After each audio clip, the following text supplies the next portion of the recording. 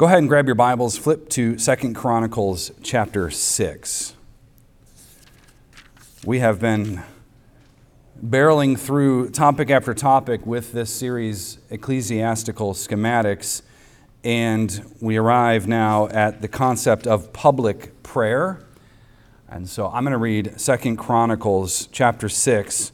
We'll start in verse 12. Let's stand together for the reading of God's Word. A somewhat lengthy section, but we will work our way through it.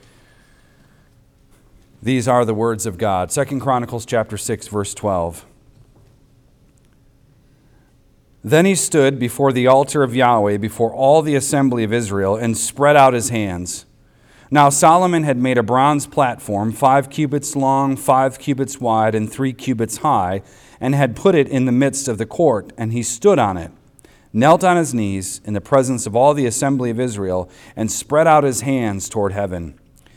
And he said, O Yahweh, the God of Israel, there is no God like you in heaven or on earth, keeping covenant and loving kindness to your slaves who walk before you with all their heart, who have kept with your servant David, my father, that which you have promised him.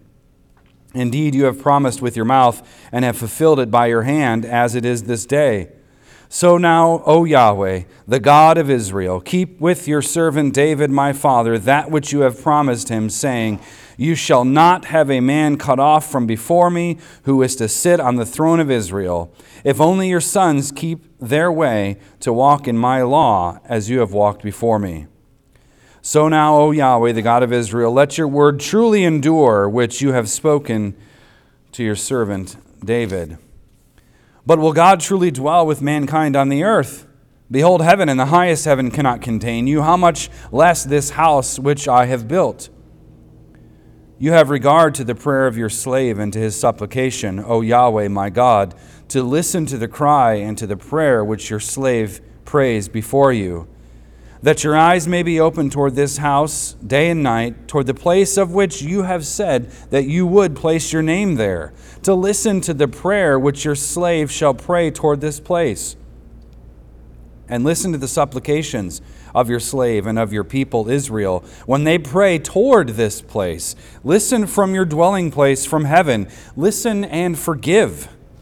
If a man sins against his neighbor and is made to take an oath, and he comes and takes an oath before your altar in this house, then listen from heaven and act and judge your slaves, punishing the wicked by bringing his way on his own head, and justifying the righteous by bringing him reward according to his righteousness. And if your people Israel are defeated before an enemy because they have sinned against you, and they turn to you and confess your name and pray and make supplication before you in this house, then listen from heaven and forgive the sin of your people Israel, and bring them back to the land which you have given to them and to their fathers. When the heavens are shut up and there is no rain because they have sinned against you, and they pray toward this place and confess your name and turn from their sin when you afflict them, then listen in heaven and forgive the sin of your slaves and of your people Israel. Indeed, teach them the good way in which they should walk, and give rain on your land, which you have given to your people for an inheritance. If there is famine in the land, if there is pestilence, if there is scorching wind or mildew, if there is locust or grasshopper, if their enemies besiege them in the land of their cities, whatever plague or whatever sickness there is, whatever prayer or supplication is made by any man or by all your people Israel, who know his own affliction and his own pain, and spread his hands toward this house, then listen from heaven your dwelling place, and forgive, and give to each according to all his ways, whose heart you know, for you alone know the hearts of the sons of men, that they may fear you to walk in your ways all the days they live upon the face of the land which you have given to our fathers.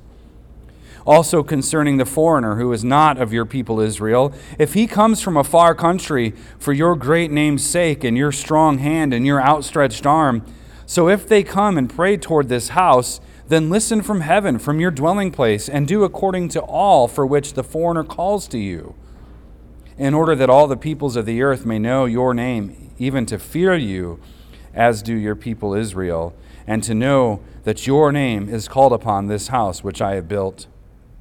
When your people go out to battle against their enemies, by whatever way you shall send them, and they pray to you toward this city which you have chosen, and the house which I have built for your name, then listen from heaven to their prayer and their supplication, and do justice. When they sin against you, for there is no man who does not sin, and you are angry with them and give them over to an enemy so that they take them away captive to a land far off or near. And if they cause these things to return to their heart in the land where they have been taken captive, and return and make supplication to you in the land of their captivity, saying, we have sinned, we have committed iniquity, and have acted wickedly. And if they return to you with all their heart and with all their soul in the land of their captivity, where they have been taken captive, and pray toward their land which you have given to their fathers, and the city which you have chosen, and toward the house which I have built for your name, then listen from heaven, from your dwelling place, to their prayer and supplications, and do justice for them, and forgive your people who have sinned against you. Now, O my God, I pray, let your eyes be open and your ears attentive to the prayer offered in this place. So now arise, O Yahweh God, to your resting place, you and the ark of your strength. Let your priests, O Yahweh God, be clothed with salvation, and let your holy ones be glad in what is good. O Yahweh God, do not turn away the face of your anointed. Remember your loving kindness to your servant David. Now when Solomon had finished praying, fire came down from heaven and consumed the burnt offering and the sacrifices, and the glory of Yahweh filled the house. And the priests could not enter into the house of Yahweh, because the glory of Yahweh filled the house of Yahweh. And all the sons of Israel, seeing the fire come down and the glory of Yahweh upon the house, bowed down on the pavement with their faces to the ground, and they worshipped and gave praise to Yahweh, saying, for he is good, for his loving kindness endures forever. The reading of God's word. Let's pray. Our Father and living God, help us to hear your holy word, that we may truly understand, that understanding we may believe, and believing we may follow in all faithfulness and obedience, seeking your honor and glory in all that we do.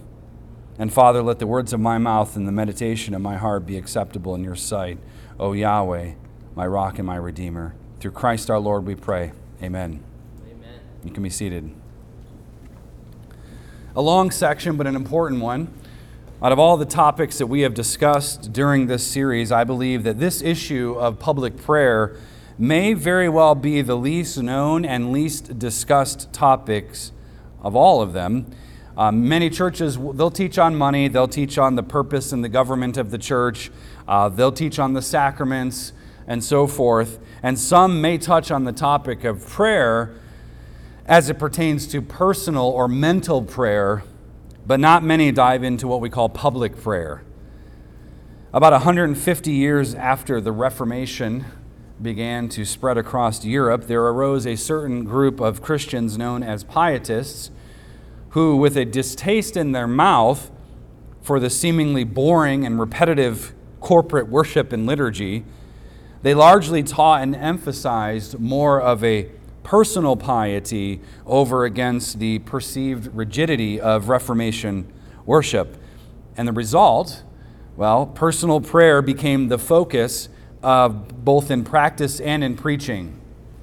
This was especially prevalent once the conversionism and the revivalism of American Christianity took root, where the personal piety became the most important aspect of your Christianity. And so the Lord's Day gathering, the assembly of God's people, the congregation, the liturgy, all of that stuff just sort of went to the wayside. And many Christians today are caught in the downstream current of pietistic thinking.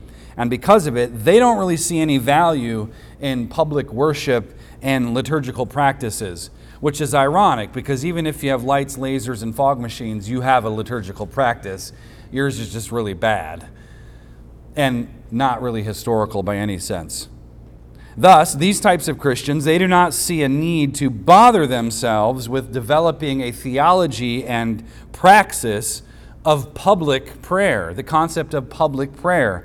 And in my estimation, this is a grave mistake. Now, I am not saying that personal prayer and acts of piety do not matter at all, but I am saying that public prayer is just as important as personal prayer. Public corporate prayer is just as important as personal prayer. Just like public preaching in the assembly is just as important as public preaching in the streets. Preaching is simply preaching, and preaching is to be done in God's church, and it's supposed to be done out in the world. So preaching is simply preaching, yes. And prayer, both individually and as an assembled body, matters. It matters that God's people gather together and pray.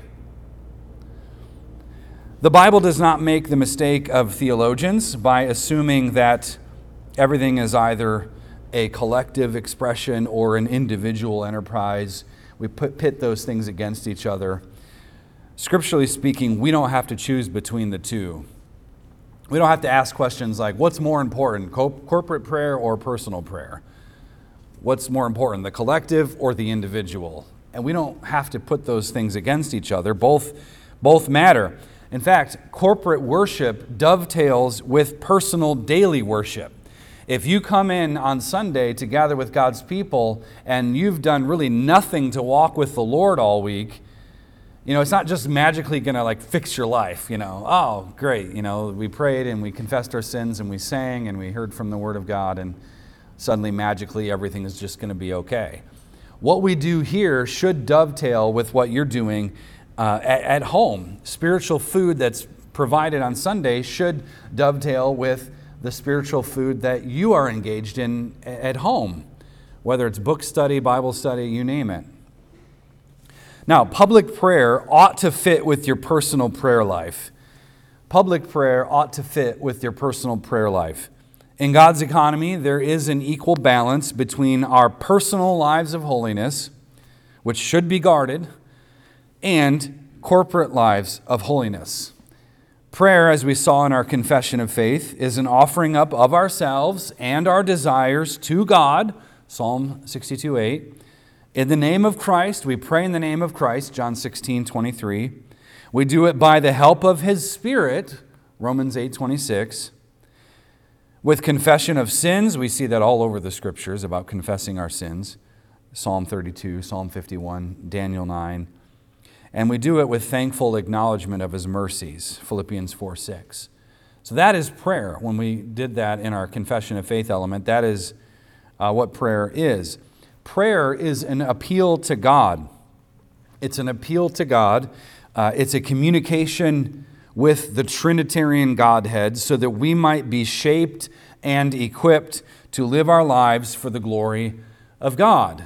And when we pray, we have to stop thinking like it's a vending machine transaction. And so you just put the right input in, the right dollar amount, and then God will just, give you what it is you ask for. Prayer, in many ways, is simply us wrestling with God so that we can be aligned to His will. We don't pray because He's like Santa and we just get what we want if we're a good boy and girl. That's not at all how it works. Prayer is an appeal to God so that we can be shaped for His glory. Prayer is using the breath God gave us to extol Him with adoration and reason with Him in compliance. That's why our prayers should always be not my will, but your will be done. If you're asking for something, and indeed you should ask, but you should do that, but we should also know that we want His will to be done. Let's look at our text here. I'm not going to read it again. It's a long one. Solomon's dedication of the temple was a dedication of a house of prayer. Hopefully that was obvious when we read through it, and maybe you read through it before today. But it's a house of prayer. It's a dedication of the temple, and prayer is the main focus of Solomon's prayer. And the prayer can be rather easily divided up. In verse 12, we find his posture. What does he do? Twice it's noted, he raises his hands toward heaven. He's on his knees on the platform, and Solomon physically raises his hand toward the heavens. Paul tells us in 1 Timothy 2:8, therefore I want the men in every place to pray, lifting up holy hands. without wrath and dissension. So the raising of hands is in prayer is biblical. And oftentimes, even in the early church, a prayer could be simply like this, with your right hand up in the air. Sometimes you could do what Solomon did. When they were fighting, he had his hands up, and remember, he needed help to keep his hands in the air so they could win the battle. There's this idea of shoulder. The shoulder in Scripture is a symbol of authority, and when you raise your hands, the authority is submitting to the heavens, where true authority comes from. So your hands and your posture, even when we pray here, it would be totally appropriate, indeed biblical, for you to at least raise a hand when we pray. There's 1 Timothy 2:8, Solomon's example, and others. Now, we find next that Solomon, he was on a bronze platform. He bowed to his knees before the assembly of Israel. So everybody's here. That's verse 13. He begins his prayer with the praise and worship of the unique God of all heaven and earth, verse 14. And then you'll note in verses 15 through 17, Solomon's father is mentioned as Solomon invokes the covenant that Yahweh had made with David. 2 Samuel 7, 1 Chronicles 17, the covenant God made with David. David wanted to build God a house, and God said, well, I'm going to build your house, talking about his kingly dynasty. And then it was made known that Solomon would be the one to build the temple, not David. It wasn't David's to build at this point. So he remembers that. Yes, God, you made a covenant with my father, and I remember what you said. Would you please follow through with what you said? And this is why you need to know Scripture when you're praying, so that you can invoke the promises of God. And it's not like you're reminding God like he forgot. You're reminding yourself to invoke the promises. God, you promised that you would be faithful to 1,000 generations. Would you please bless our family with this need that we have?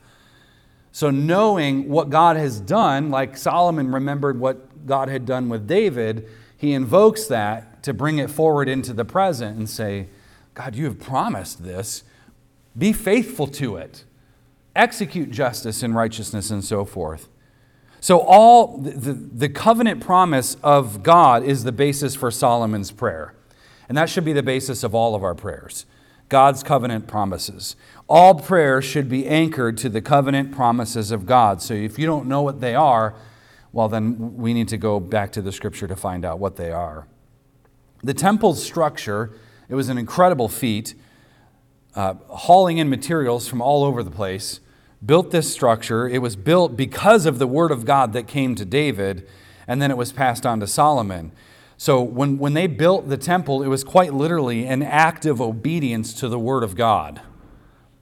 It was an act of obedience to the word of God. So the theological foundation of this prayer is the covenant mercies of Yahweh, as is all prayer. Because if you think of it, none of us goes to God in prayer and says, God, I deserve this. I deserve this. And in fact, I'm praying to you because I'm a good person. I mean, can you imagine? But when we treat prayer haphazardly and we don't have a plan, right? If you don't have a plan, it's a plan to fail, that sort of thing. If you fail to make a plan. That's what happens in prayer. And if you're not remembering, wait a minute, I'm talking to the God of the universe here, and I don't even deserve to do this. And I can only do it because Christ has redeemed me. That already sets the tone of your prayer, doesn't it? It already puts you in a place of submission to God, the King. In the rest of the verses, we find Solomon mentioning prayer toward and inside the temple. He keeps bringing this up about people praying in the temple, toward the temple. He prays for himself. He prays for his subjects. Here's who he prays for. He prays for the innocent.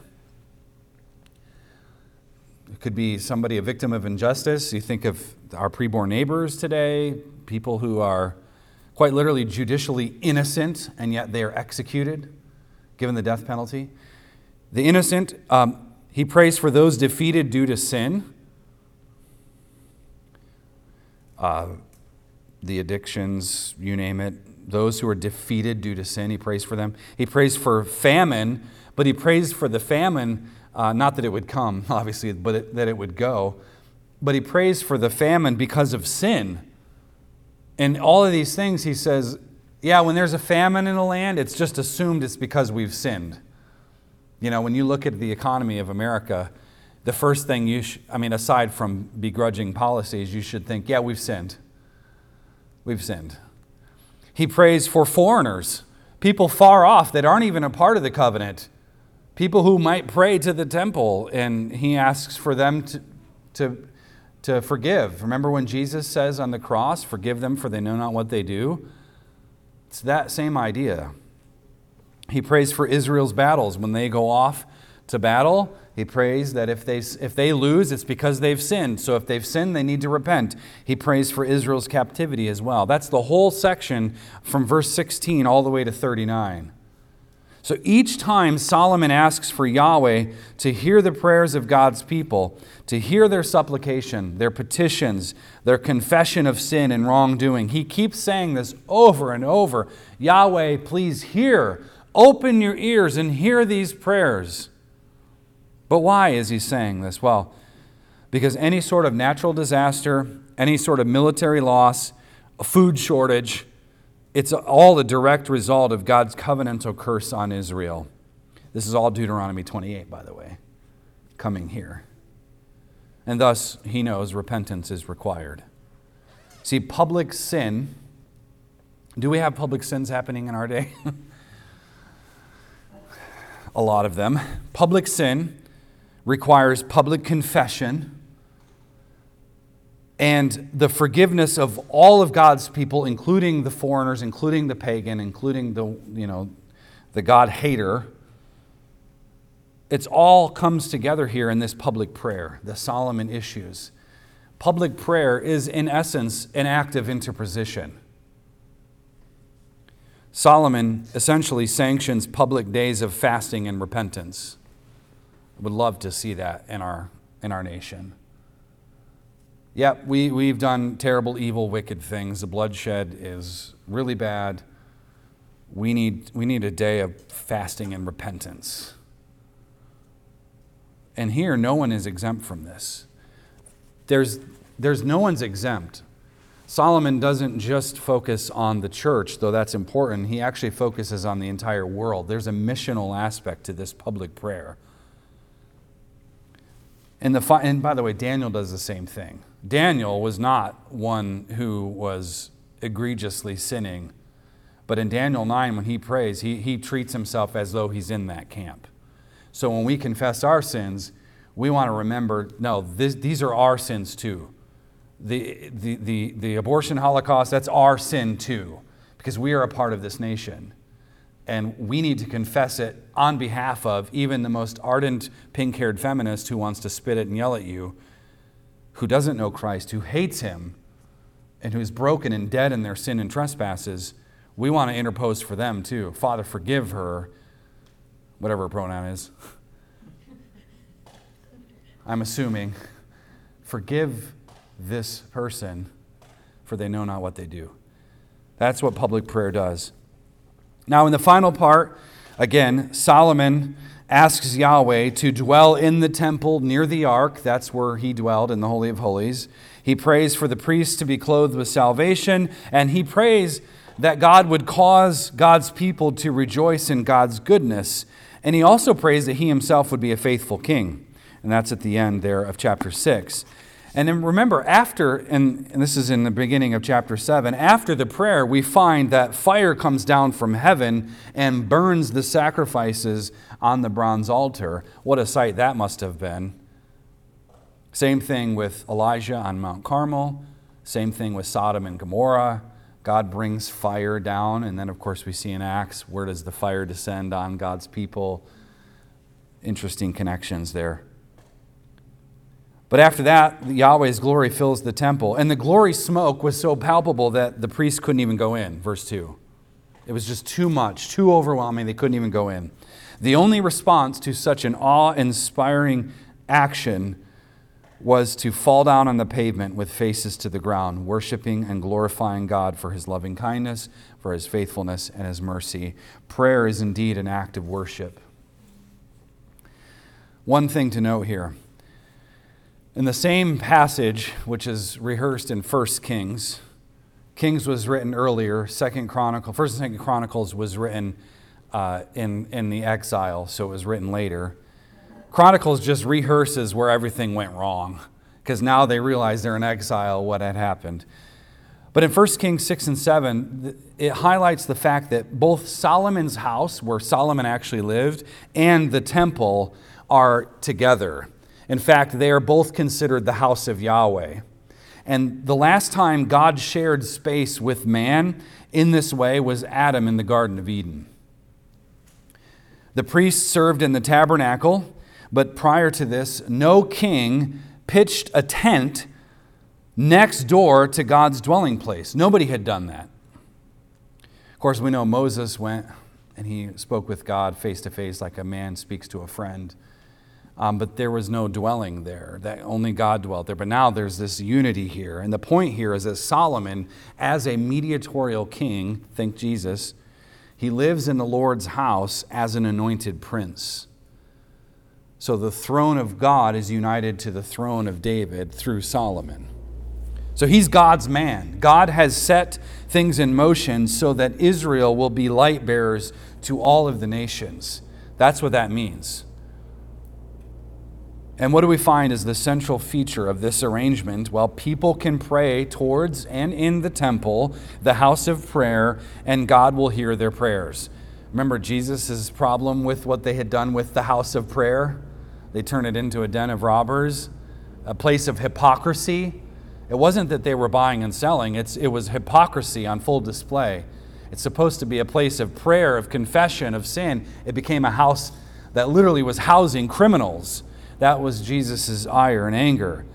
But that's what we find here, that God's going to hear the prayers of people.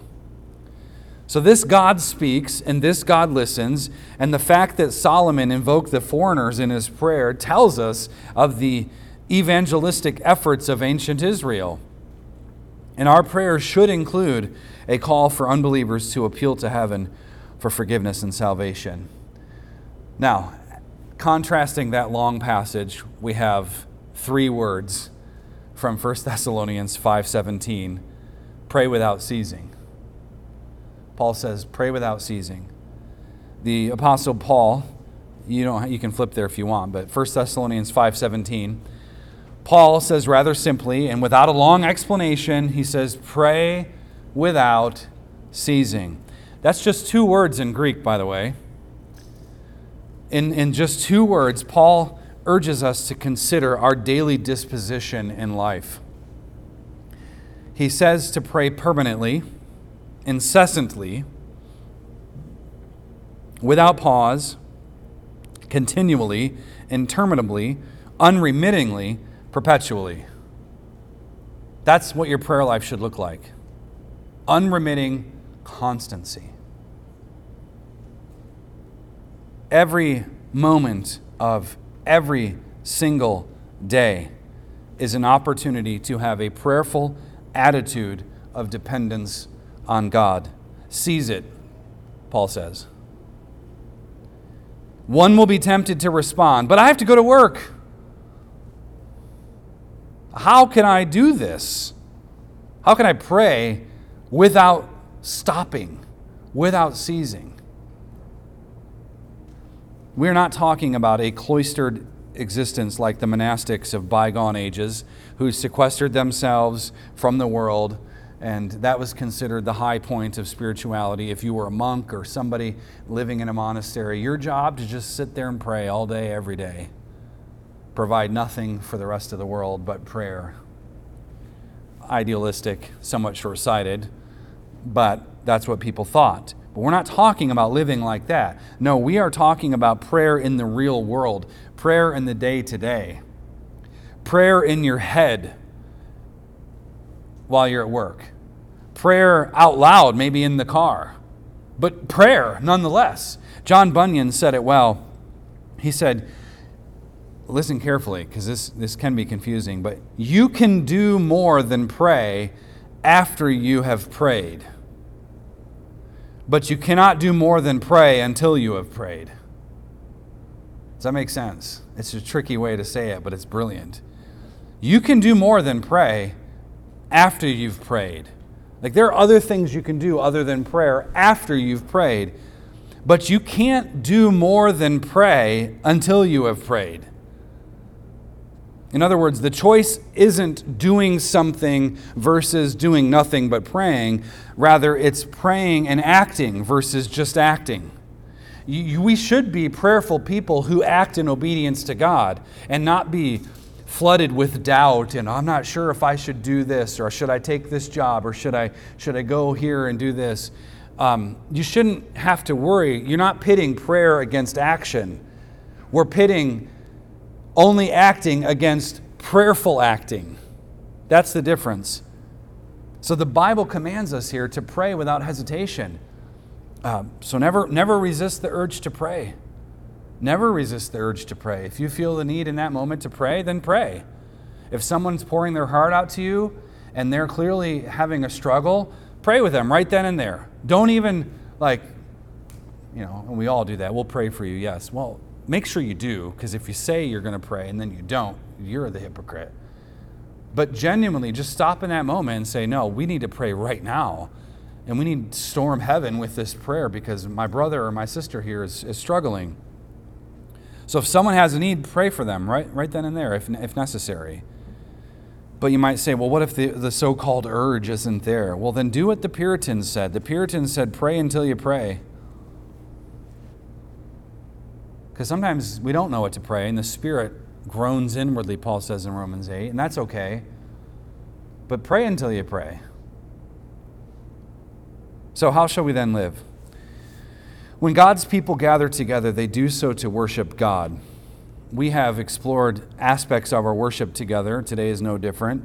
When gathered in a public setting, the people of God are told to pray. Praying together, be it on the Lord's Day or a midweek prayer meeting of sorts, praying, if you're out with the men eating, whatever, ladies, fellowship night, whatever. But praying is something God requires of us, and it's a great joy to be able to do so.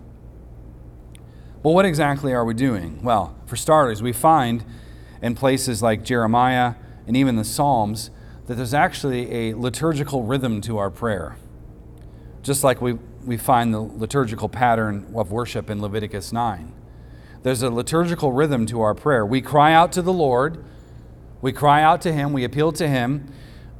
We confess our sins and we supplicate God for mercy. God gives us forgiveness. He gives us assurance of redemption, assurance of pardon.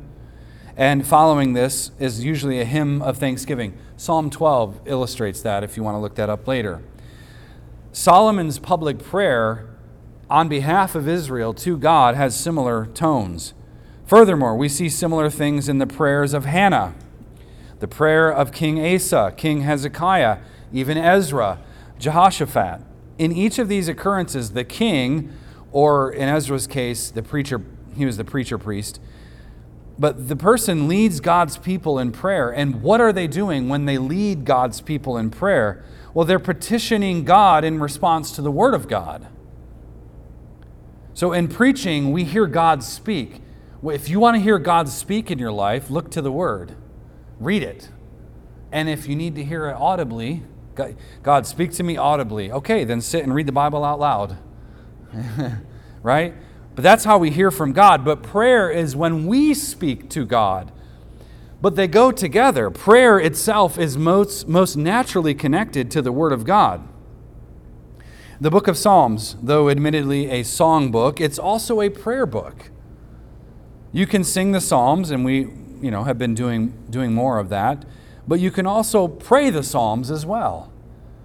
Consider Psalm 139, 23 and 24. Search me, O God, and know my heart. Try me and know my anxious thoughts, and see if there be any hurtful way in me, and lead me in the everlasting way. That's a prayer. Or how about Psalm 94, verse 22? Yahweh, you are my stronghold, and my God, the rock of my refuge. Prayer is praising God. It's not just asking Him things, though that's part of it. It's praising Him. It's glorifying Him. It's adoring Him. It's affirming His covenant truth and promises. Do you pray like this? Do we pray like this together in the assembly? We certainly try. But whenever confronted with God's Word, God's people must pray. That's the only response. We hear from God, and we are struck by what we find. We are confronted with who we really are because of who He truly is. And that is why it's so important to know God's Word. The well-known Puritan Matthew Henry, whose commentary is still one of the most popular ones that's out there, Matthew Henry put tremendous effort into knowing and memorizing God's Word so that his prayer life would be induced to greater maturity. Prayer is breath work. It's taking in the Word of God and breathing back out the adoration that God deserves. Think of this analogy. Prayer is the bullet shot from the gun of faith. When you have faith and trust in God's Word, you fire the gun. That is your prayer. The bullet goes to heaven. It ascends to the glory of God. More modern example, maybe an earlier one would be a bow and arrow. Now, I want you to see that the things we say about public prayer can also be said about personal prayer and vice versa. When we pray, we know from the Bible we must not do vain repetition. Jesus forbids it. Okay? Yammering and trundling along with highfalutin language, with one eye on the congregation or your neighbor, I think it's a poor way to pray. You know, if you're trying to, you're coming up with $5 words every second, and you're just trying to impress the people listening, that's a bad thing to do. Ecclesiastes 5:2 says it very clearly, abundantly clear. Do not be hasty with your mouth or impulsive in your heart to bring up a matter in the presence of God. For God is in heaven, but you are on earth. Therefore, let your words be few. You don't have to spend 6 hours in the prayer closet before you go to work. You don't. Your words should be few, he says. Now, verbosity, of course, is ruled out, and so is the type of prayer coming from a heart bent on people-pleasing. Two ditches we have to avoid. So when we pray, both together in worship and then separately in our homes, with our families, at your bedside, wherever, we want brevity, but we also want sincerity. God cares about the posture of the heart. If you're praying before a meal something like, God, thanks, amen, and that's it, well, I think you're missing out. But you also don't need a prayer that is 25 pages long and now your corn on the cob has gotten cold before your meal. We don't want either of those things. Prayer should be appropriate. Prayer should be suited for the occasion. It must not be a sermon, though it may echo one. Public prayer is a matter of holiness. It's a matter of respect towards God. It's a serious matter because God is in heaven and we are on earth. Prayer should sound like Bible verses and not a lot of ums and just and Lord this and Lord that, where we put filler words in there. Lord, would you just, Lord, just, that's not really engaging your mind. It's defaulting. And if you struggle with that, I would encourage you can write out prayers, read the prayers of the Puritans. You can read those. That way it's not just you shifting into neutral and saying, so like, God, could you totally just... And then you're just filling in words and it's incoherent and it's like you're on an Instagram reel or something. But it should be informed by the Scriptures so that the Word of God comes pouring out. That's why I recommend this to you, put out by the Legacy Standard Bible team. It's just a good resource to help you. Each day you have adoration section, then there's thanksgiving, confession, affirmation. There's the disciples' prayer, commonly called the Lord's Prayer. There's a petition where you can ask God for certain things. Then there's intercession. Then you can pull out your prayer calendar and use that accordingly. And then there's a benediction to send you on your way. It takes less than 10 minutes. And then you can start to immerse yourself in Scripture that way. And it's a wonderful resource. But we want to know Scripture so we can pray it back to God. That'll prevent us from heretical prayers. Lord, I pray for, so-and-so, they're not feeling well, and I don't know if you knew that. what are we saying about God's knowledge? That he doesn't know things. Yeah. So it helps us with that regard. But this doesn't mean that extemporaneous prayers are entirely ruled out, or that you have to always write out your prayers and, one or the other. I do a little bit of both. I do some writing out of prayers, and then some are just extemporaneous. But personal prayer and public prayer ought to be informed and shaped and guided by Scripture. And again, that prevents the ums, and it also prevents dissertation prayers, where you're just praying for hours on end. And our prayers should look a certain way. And if you're taking notes, you'll want to hear this. There's a pattern that we find that's echoed throughout the Bible. We should begin with praise toward God. Your prayers should begin with praise toward God. God, you are infinitely powerful. We praise him. We adore him. And if you can't think of something worthy of this type of praise, then you may not know God.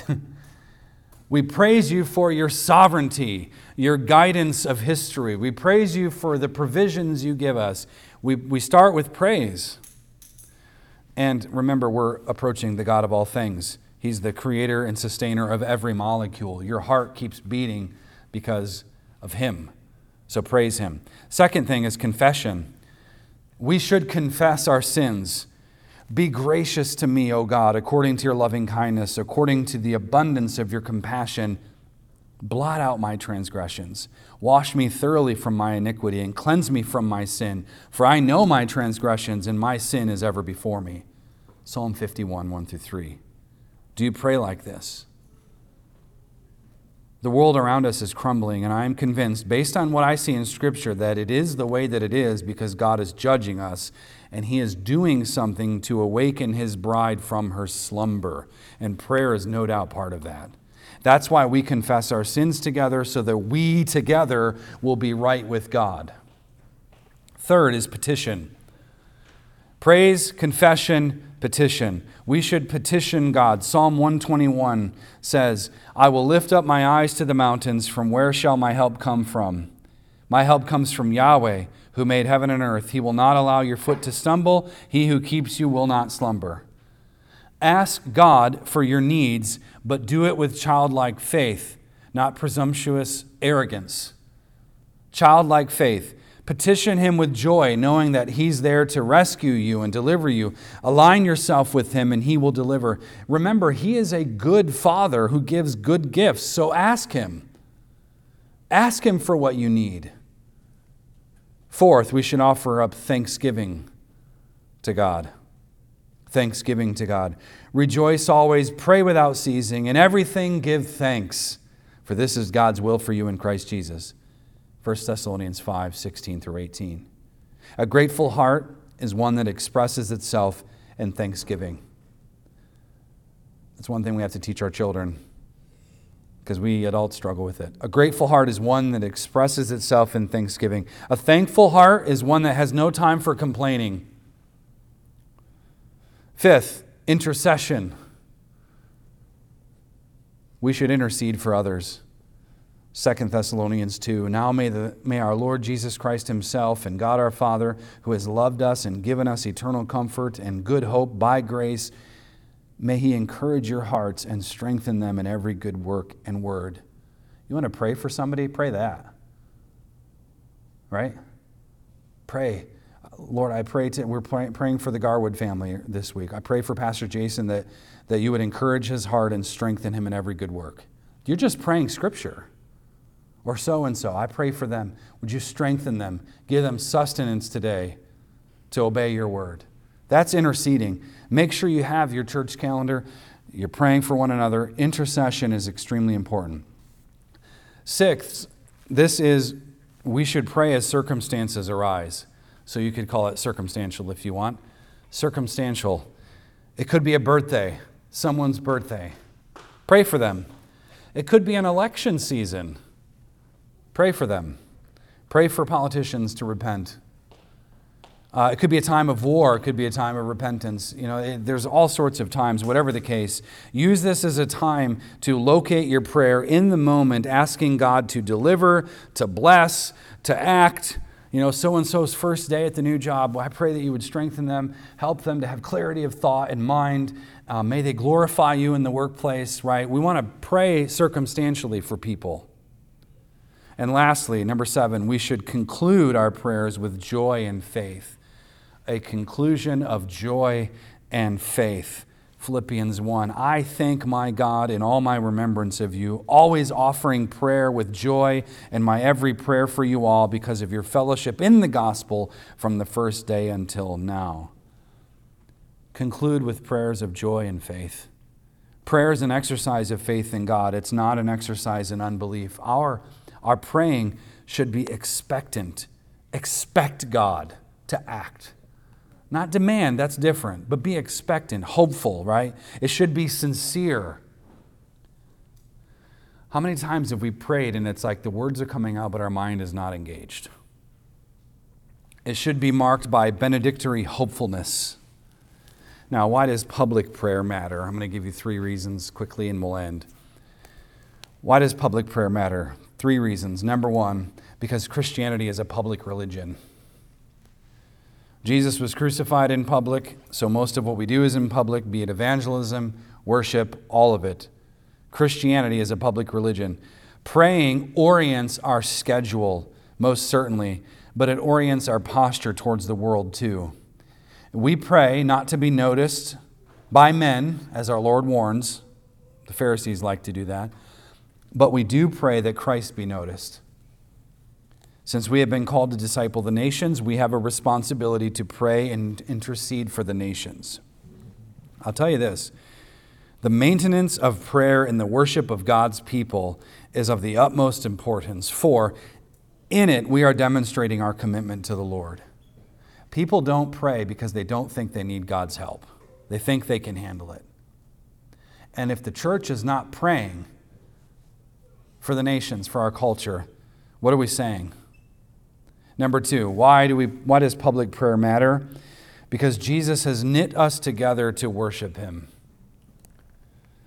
In Jesus' prayer of John 17, he asked God to strengthen the unity we have with one another and with Christ.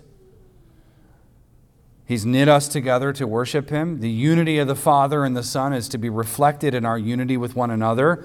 He prays for disciples gathered out of the world of evil, for their unification in him, for the continuity of the church, for the holiness of the church. He prays for all of those things because he's knitting us together. Side note, in the Jewish synagogues, the Amidah was basic to worship. It's the prayer of the 18 benedictions. We don't have time to get into that, but it is curious that Jesus built on this. He offers some changes to it, and to some degree, he reorients it in the Lord's Prayer, which is really the disciples' prayer. Public prayer was always and has always been an important aspect of the life of God's people, but especially in early ancient Christian worship. The Amidah means standing, and usually those prayers were done while the participants were standing up. And it was a key part of synagogue worship. But the point here is that God's people worship together. There's a knitting that's going on by the Holy Spirit when we pray. In our call to worship, our confession of sin, our prayer of illumination before the sermon, our pastoral prayer after the sermon, our prayer of consecration before communion. We are drawn together. We ascend to the throne together, and we offer up ourselves to Christ together. And thirdly, because Christ, why is public prayer important? Because the church will suffocate unless it aligns with the breath of God. The church will suffocate unless it aligns with the breath of God. The breath of God came into Adam, and it is the Holy Spirit wind that came into the church. Our sustenance day to day comes from the Spirit's work of breathing new life into our souls. This weird thing that happens in John 20, verse 22. Jesus says to receive the Holy Spirit, and he breathes on them. And I say, why is that in the Bible? It's nowhere else other than in Adam, but it's a reference to him and being a new Adam, giving the church that extended authority of Adam. He breathes on them. So when we pray, we align ourselves with the breath wind of God, the Holy Spirit. In prayer, we take up the shield of faith. In prayer, we offer ourselves as living sacrifices. In prayer, we find forgiveness of the cross. In prayer, we offer up the fruit of faith. And in prayer, we interpose on behalf of the world, just like in the Amidah. Prayer is the lifeblood of the church. It's the lifeblood of the church, honestly. Show me a church's commitment to prayer and worship, and I'll show you how serious they are about the gospel, about holiness, about worship. Learning to pray is integral to holiness. Praying together as God's people is integral to the mission of God. And when praying, our minds are intentionally engaged and our hearts are intentionally poured out. So when someone is leading in prayer, you must consciously join with him and pour yourself out as well. And you haven't repented in prayer if you haven't shed a tear. You haven't glorified God in prayer if you haven't cried out to him in faith. Thomas Watson said, "Prayer is the arrow and faith is the bow by which our requests go up to heaven." A church that prays together with all earnestness and sincerity of faith is a church that God will hear and answer. So I'm challenging you today, Cross and Crown, brothers and sisters, prayer is our great privilege. And to speak to the God of the universe is a great joy. And we should know that prayer delights God. He loves hearing from you. Children, same thing. He loves hearing from you.